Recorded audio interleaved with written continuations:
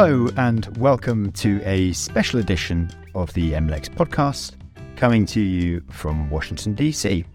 My name is Lewis Crofts. I'm the editor-at-large here at MLex, and we've just completed the ABA week, the Washington week, where the antitrust community has come together for drinks parties and a little bit of chat about the law.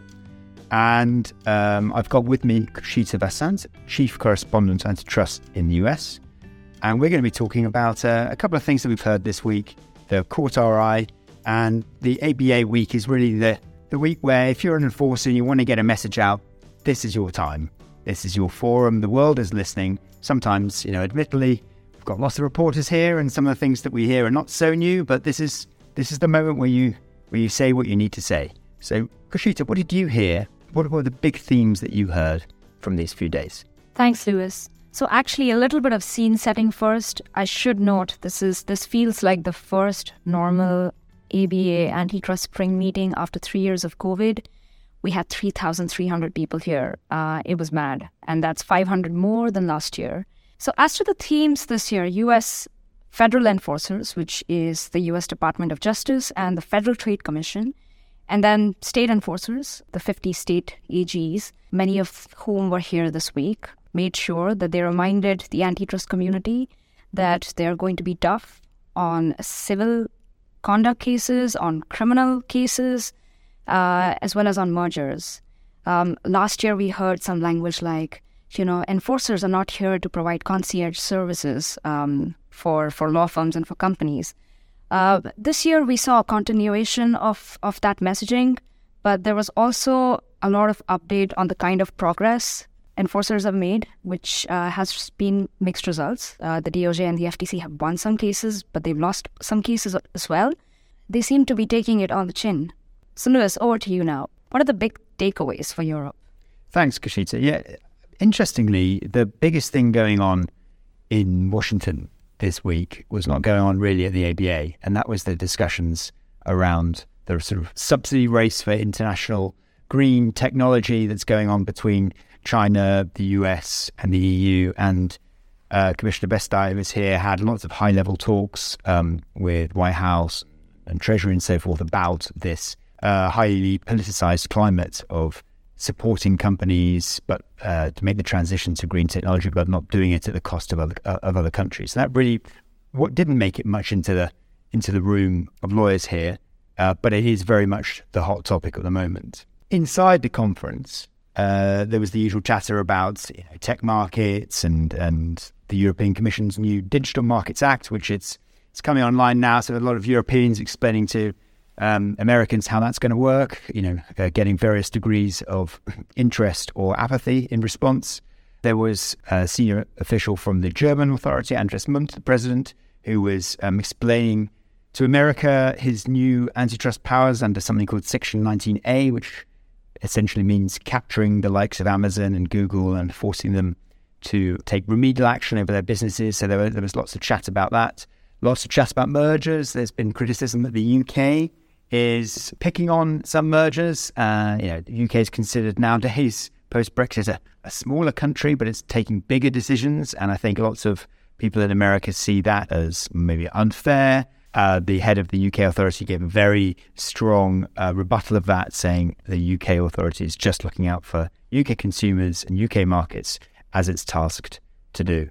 The other big thing that happened this week actually happened when most people were landing at the airport, which is the European Commission decided to review a policy framework, a guidance document on how it applies its dominance rules. These are the rules which have taken down the likes of Google and Microsoft and so forth over the years. The Commission's taken a few dents from the court, and it's looking to take those lessons on board and point the way to how they're going to enforce in the future. So now, Kshita, any particular story catch your eye this week? I mean, we've been pumping out the copy, but is there anything particular that you thought was notable? Yes, definitely. So big tech was the theme of the week, but particularly news that a California judge had levied sanctions against Google because Google failed to properly preserve certain documents or certain communications. Well, specifically, internal employee chats, which were deleted automatically within 24 hours and which should have been produced in discovery. And Google obviously failed to produce those.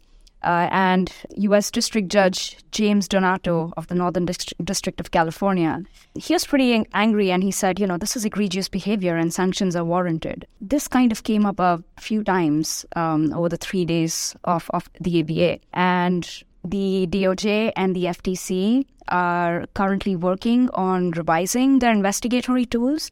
They've even come up with a criminal liaison unit, which would allow them to make referrals on cases. But basically, there was a warning issued by both the DOJ and the FTC telling lawyers to instruct their clients, make sure that you do not delete communications over WhatsApp, over internal chat. So we're seeing a new front opening for discovery in U.S. cases, and this is going to be huge in coming years. What about you, Lewis? Any particular story stand out for you? Yeah, there was one on cartel enforcement, actually. Over the last few years, cartel enforcement hasn't been particularly cool. It rarely involves big tech platforms and billion-dollar fines. And I think there's been a general consensus that cartel enforcement has dropped off somewhat as companies are less enthusiastic about coming forward. Maybe there are fewer cartels because they're learning the lesson. Maybe they're smarter because and they hide their evidence better.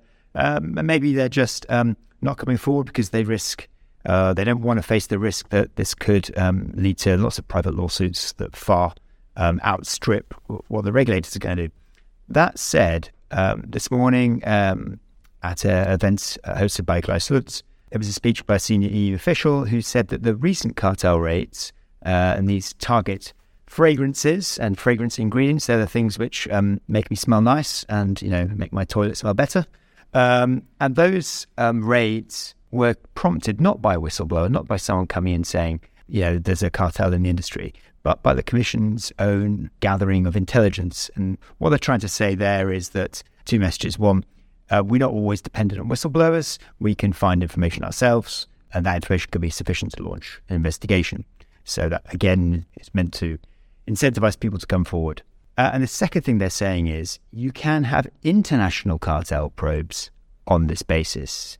So a regulator in one jurisdiction can gather this intel, share it with another, and then you can launch a joint investigation. And this one is Switzerland, the UK, the US, and Europe.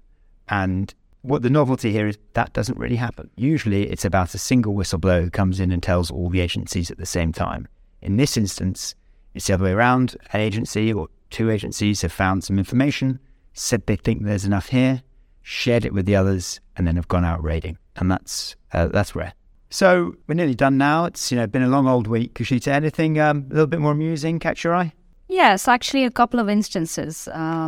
I have to quote because I have to deliver exactly the line they said. I was in a panel with a bunch of global enforcers. I had Alberto Bachiega from the European Commission. You had Dan Guarnera from the Department of Justice, and James Lloyd from he's the chief of the Antitrust chief of the Texas Attorney General's office.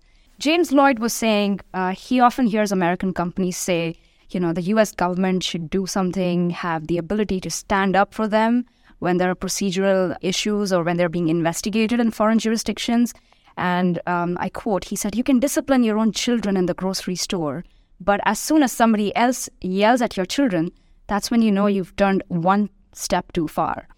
And Alberto Bachiega from Europe was quick to retort, we only yell at children playing in our backyard. So that was a funny thing. I think it got a little spicy, but the audience laughed. The other thing, well, this didn't exactly happen at the ABA. It happened a couple of days before the ABA. And Paula Blizzard, who is the new antitrust chief of the California Attorney General's office, she blamed airline mergers for basically bad amenities on flights, specifically Wi-Fi. So I'm going to quote her. And she's talking about, how a plane contacts multiple satellites and ground systems as it takes off. And so Blizzard says, this is really old tech. We can keep track of satellites so far out that they have left the solar system, let alone a plane. So why don't we have better Wi-Fi on planes? Because we haven't blocked the airline mergers, people. My final thought is that there's been quite a debate in recent years about diversity in the antitrust community. And you only have to go into the final session of this massive conference where there's thousands of lawyers in the room and see that they're predominantly male. And this is a point which I think is developed a bit, not that there are fewer men there at all, but that the panels, the ABA has clearly made an effort to have more diverse panels. And the final showcase one involved of the enforcers, just one man. All the other enforcers were women, and that was noted, and I think got a round of applause. So the enforcers are doing their bit, but then at the end of the conference, Commissioner Vestager, the EU commissioner, made a pointed remark to all the lawyers in the room that the partnerships of law firms, at the top echelon of law firms, doesn't yet show enough diversity, certainly between men and women.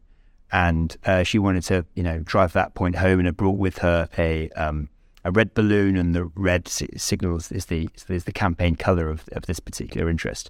So I think, that will be a lasting message that people will go home with, which is, some progress has been made on diversity. The panel certainly exhibited that.